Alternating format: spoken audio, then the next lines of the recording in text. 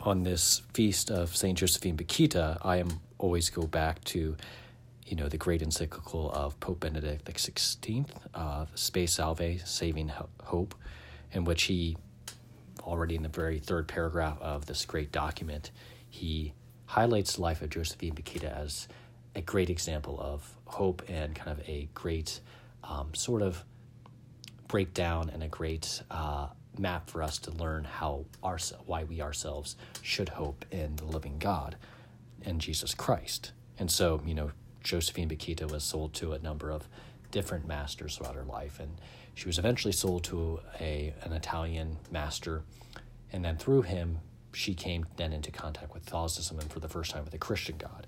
And then it says this of this encounter: up to that time, she had known only masters who despised and maltreated her, or at best considered her a useful slave. Now, however, she heard that there was a parent above all masters, Lord of lords, and that this Lord is goodness in person. She came to know that this Lord even knew her, and that he had created her, and that he actually loved her. She too was loved, and by none other than the supreme parent, before whom all other masters are themselves no more than lowly servants. She was known and loved, and she was awaited.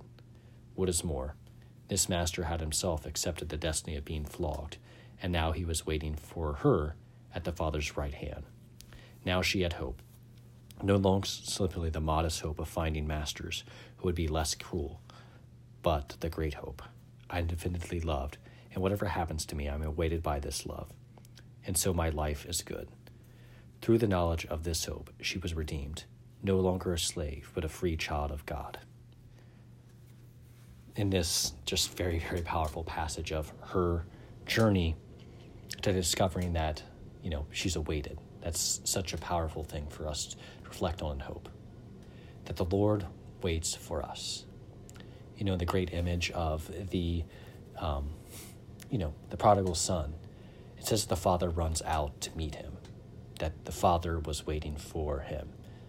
In the life of Josephine Bakhita, she came to recognize that the Father, that Jesus Christ is waiting for her to return. First, whenever she is eventually baptized and received into the faith and, comes to a full practice of the faith and consecrating her life as to the Lord, she is awaited and becoming that eventual bride of Christ. But then she's also awaited in eternity, as each of us is. That God the Father desires to welcome each of us home, and this is the great truth of heaven, that it is our home. That just as the prodigal son returned, so eventually too we return to our source, the one who created us, and that we are loved. And I think it's also important to note that one of the big things in St. Josephine's life that really, really drew her in was the fact that Christ himself was flogged, that God himself, that this God, this parent, this master, had not exempted himself from the punishment that she had been subject to herself, but in fact, he accepted that same punishment that she herself had to endure. And this was such a powerful identification for us, for her. And it should be for us, too, to not forget that in the midst of our own sufferings, even if it's not as serious as being flogged, even if it's not as